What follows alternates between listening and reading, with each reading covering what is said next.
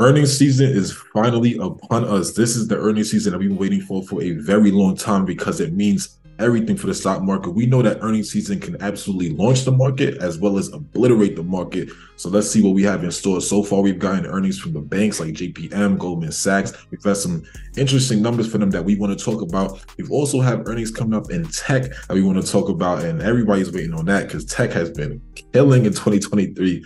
Killing, right?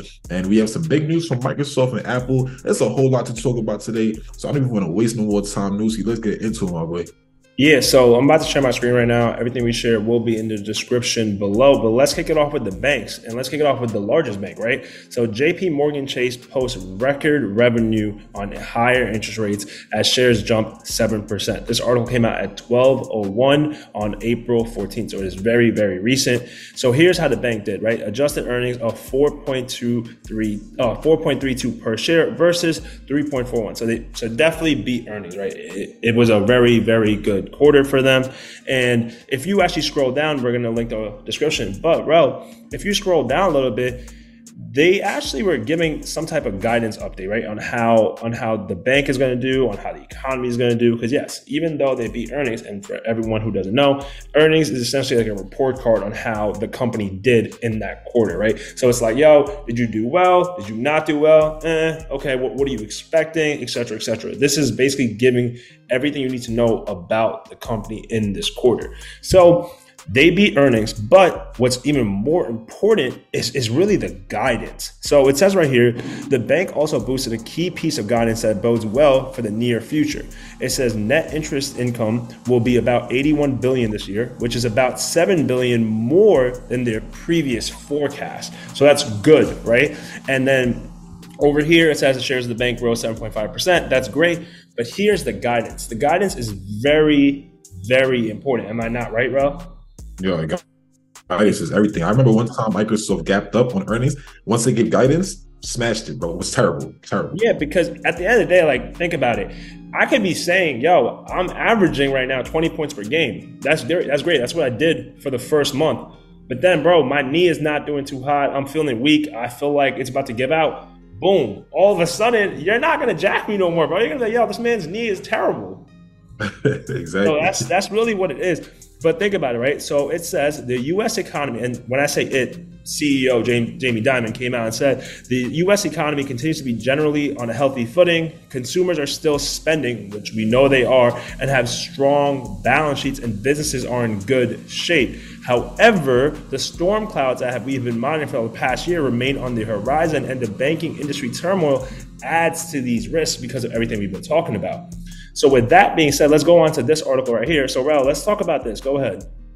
Yeah, so I just wanted to really speak on exactly what Jamie Dimon was saying and JP Morgan at large. Like, they have plans to reduce clients' non-operating cash deposits and implement tighter management and execution strategies. So that includes repricing businesses, running off unprofitable products, changing business mixes, and more rigorously evaluating clients. You know what that means, people? That means that they're going to be much tighter when it comes to their lending practices.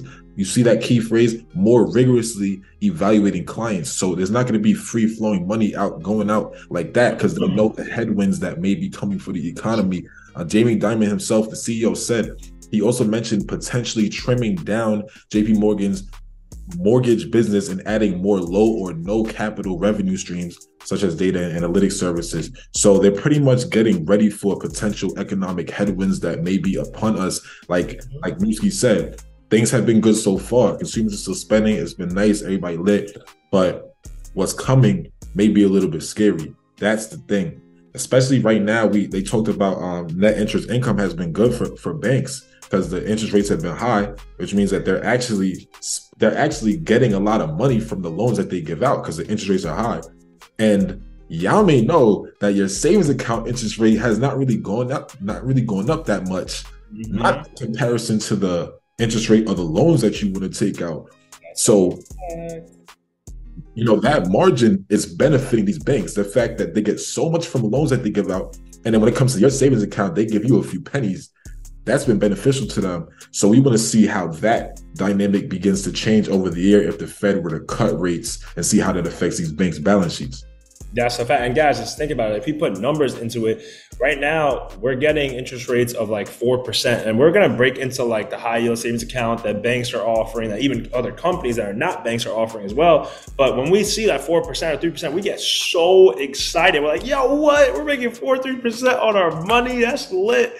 But when you guys really put it into perspective, we're paying loans. Like if you buy a car right now, you're lucky if you get 7-8%. Right? It could be 10%. When you're buying a home, it's about like 8-9% right now. It's ridiculous. So the banks are making way more than what they're offering, essentially. And on top of that, you know how you said 4%? Those be the high yield savings accounts. Those high ones, yeah, facts. The regular savings account that these banks have really be like 1%, 2%. And it baffles me how some of y'all are still not on like the high yield savings account wave right now. It actually baffles me, but that's a different story. So let's move on to the next one, right? The other large bank. So Goldman Sachs misses, and this is something that you guys are about to learn. So make sure you're still watching and make sure you like this video because I'm about to teach you something. So it says Goldman Sachs misses revenue estimates after taking $470 million hit on Marcus loans. So Marcus by Goldman Sachs obviously is their high yield savings account, but this is something to pay attention to. Just because you miss revenue does not mean that you did not beat earnings. And it could also be vice versa. Why we're saying that is because here's what the company actually reported. They said their earnings was $8.79 a share versus the estimate, which was $8.10. So it actually did beat earnings, is they just missed revenue. That's all that actually means, guys. And why that's important to know is because earnings per share is, we actually pulled up the definition for you guys. So earnings per share is a company's net profit divided by the number of common shares it has outstanding. It's just indicating how much money a company makes for each share of its stock. So it's very important to know and understand, but that's not the end all be all. So even though, right, like, yes, you could see companies, I think Rel mentioned it, you can beat earnings, but once again, if your guidance is weak, you're not hitting your revenue numbers, you can be pretty bad, right? It could negatively impact you. So we see what the two big banks are doing, and we're about to dive into what other banks like Morgan Stanley will be talking about because they're also reporting earnings pretty soon. But before we do that, let's talk about the big news, bro. One of our favorite companies, Apple. What did they do, bro? Apple just launched a savings account with a 4.15% interest rate, which is crazy competition to banks right now because they're going to have to step their game up if Apple is not entering that space. Y'all got to understand, Apple is a very trusted company, and Apple already has a lot of our information, and that device is always in our hands. And so if they're now in the banking space providing savings account, that is huge, bro. That the banks got to be shaking their boots with that. Yeah, they have to because, guys, as we just said, and I'm about to like scroll down for you guys, but just keep in mind, right? We don't want you to just think anyone has access to it. It says users must have an Apple card to actually open the savings account, and they're working with the Goldman Sachs on this. So when I first learned this, Rel and I were having a conversation. We were like, yo, does this mean that, it's going to be with Marcus by Goldman Sachs? It's actually not going to be by Marcus by Goldman Sachs. So when you scroll down a little bit, this is the national average that Rel was just talking about, right? The actual national saving average is 0.35%. 0.35. That's absolutely hideous. But then you see other banks, right? Like it says some banks are offering you 4.75, but you have to have a minimum balance. With Apple, there is no minimum balance, actually. Marcus by Goldman Sachs has 3.9%. Capital One is giving you about 3.5%. So there's different high yield savings account, but Apple breaking into this industry, that's pretty freaking big. And we're about to learn more about them as their earnings come out. And it's big. So like even those companies you have there on that screen, like, Vio Bank, like CIT, honestly, people trust Apple more than they trust these institutions, to be honest. Mm-hmm. So Apple entering that space and having a higher interest rate than them to pay out their clients, that's major. And people may wonder, like, why didn't Apple just do it alone? Apple is not considered a charting banking institution. Like it's not a chartered banking institution. That's why they had to partner with somebody in order to offer these savings accounts, and none other than Goldman Sachs, right, which is extremely reputable as an institution. So two reputable institutions coming together, beautiful. And another thing is, guys, like just read into this more, but what this card and this whole interest that they're offering, it's going to allow you to basically track the interest that you're already paying and your actual account balance, because it's going to be one dashboard that you can look into within your actual phone. So the whole point of Apple is ease of use, and that's what Apple's providing here. So that's just some context, but let's continue, right? Let's talk about all the earnings. So we've already seen Bank of America go, Netflix go on Wednesday. So this is coming up. So by the time you're watching this, you probably have already seen how Tesla's going to be doing, right? So that's another big company. On Thursday, we have TSM, which is a semiconductor. That's another big company. Something that I'm personally interested in is American Express, because I want to see how credit card companies are doing. Like, is the debt, the interest, how is that functioning for these people? I'm pretty sure we're not going to get the best news, because consumer debt is going to be at an all-time high, in my opinion. And then Procter & Gamble. But next week, Rel, as we spoke about, the heavy hitters, bro. Microsoft, Apple, Microsoft, Google, Visa. And then right after that, you have Meta. Right after that, you have big players like Amazon, MasterCard, Eli Lilly. So, like, what do you think is going to happen here? Man, listen, I'll tell you this. We have been rallying this year so far in the stock market with these companies, absolutely rallying, and especially tech. And so everybody's wondering, like, why are we rallying so much? It's hard to say, but there is something that can kill the rally, and it's absolutely their earnings. And going into this earnings season, there's actually been a bleak outlook. They're not really expecting, like, experts are not really expecting this earnings season to be good. They're expecting bad numbers. But the thing about that is, it's like, that's sometimes done by design, in a sense. They know everyone already expects the earnings season to be bad, so it gets priced in ahead of time. So even if these companies report bad, I don't know if it's going to really tank the market. We have to see, but a lot of stuff gets priced in. Everybody knows they're not going to have good Q1 numbers.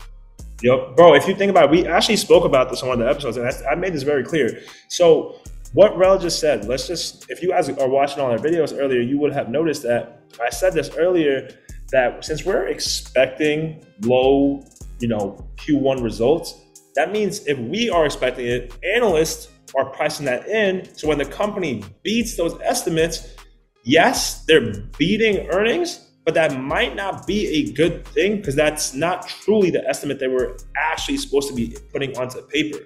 If that makes sense for you guys. So just because a company is beating those estimates does not mean the pulse of the company is good.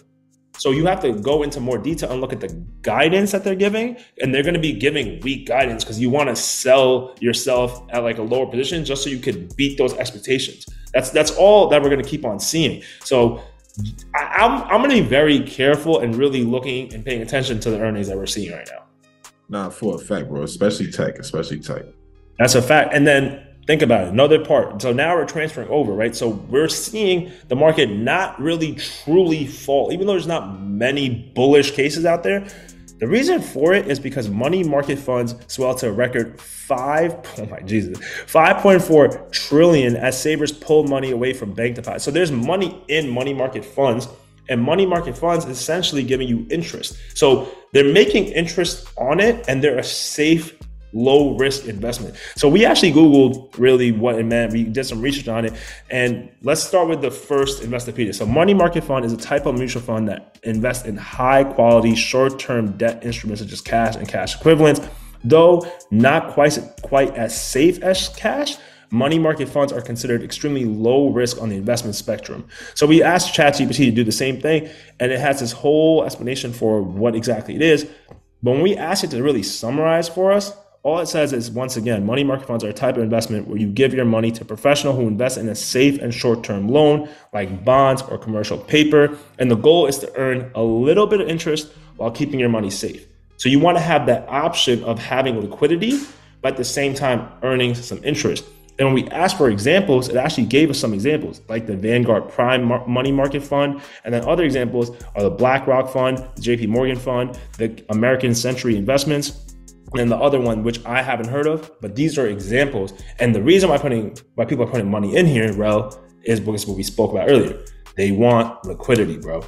Yeah, they want liquidity. They want something to give them a return on their money in a time period the stock market has not been doing well over the past year. And then, I mean, obviously it's doing better now, but people are expecting headwinds ahead, especially when you see the banking crisis that went on in March. People are like, oh, nah, let me find a different place to put my money so that it can be safe. And so the thing about this too is as people are depositing money into these banks and then these money market accounts, because there's a difference between a money market account and a money market fund. Your money market accounts, and as you see on the screen there, I didn't even realize you're going to put it up too. Money market accounts, they're offered by institutions like banks. So that means that the banks are the ones that actually have to pay you out with this based on the low risk investments they're making on your behalf.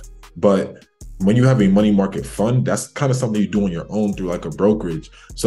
But people have been funneling money into money market accounts. So now banks have to actually pay out more, which actually affects how much banks get to keep in their own pocket. So that's why as people funnel money into money market accounts, that actually hurts bank stocks.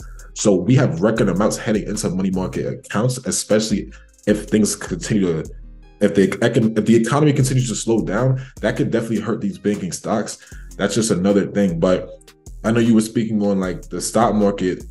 Why does it keep going up? Why does it keep going up? Yeah, because there's cash on hand right now. People are buying. People are essentially, I think, buying at dips that they're thinking are dips. And people are like, yo, we have cash, buy low, sell high. That whole theory that everyone thinks about.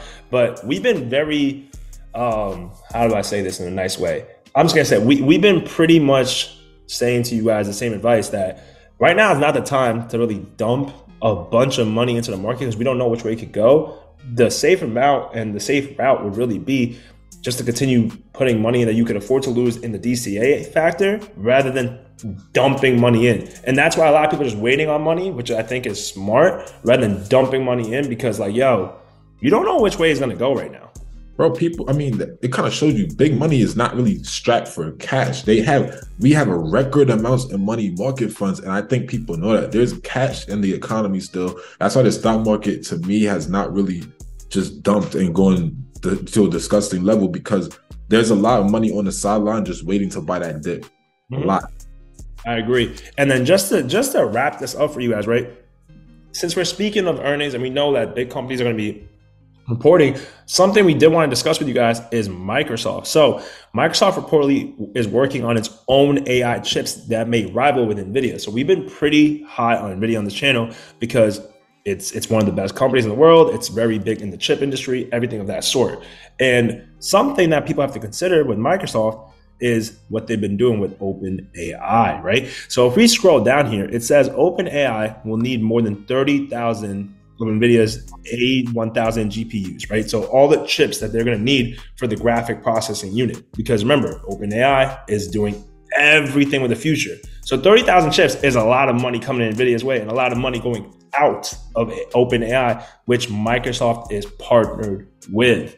So when you think about that, now Microsoft is like, yo, it's hoping to have an in-house unit and hoping it could save some money onto its AI push, which is why they're expecting to put a lot of the chips that Microsoft's working on, and the chips will most likely, I think it was saying, yeah, right here, it says chips available more broadly into Microsoft and OpenAI as early as next year. So that's something to consider as well. Yeah, most definitely. I think it's smart by them to do that. Like, as we see, it's a whole AI race going on right now. And you have companies like Google and Amazon, which already are producing their own chips for the things that they're doing on the AI front. So it's good that Microsoft is pretty much saying, yeah, you know what, let us stop outsourcing as well and let's save some costs. It's always better to be an owner anyways, right? You want to go on your own chips. So I think that's a good move by Microsoft, and it actually set their stock up. And at first, NVIDIA in the pre-market upon this news was starting to sell off because they were like, oh shoot, NVIDIA's gonna be losing customers, right? So it was hurting them a little bit. They did pick back up before the end of the day, but we'll see how this transpires going forward though.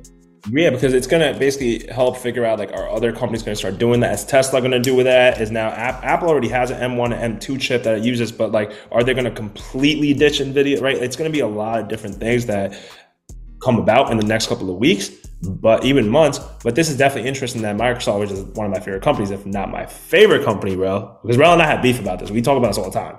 But like, it's just very interesting to see that they're going in-house.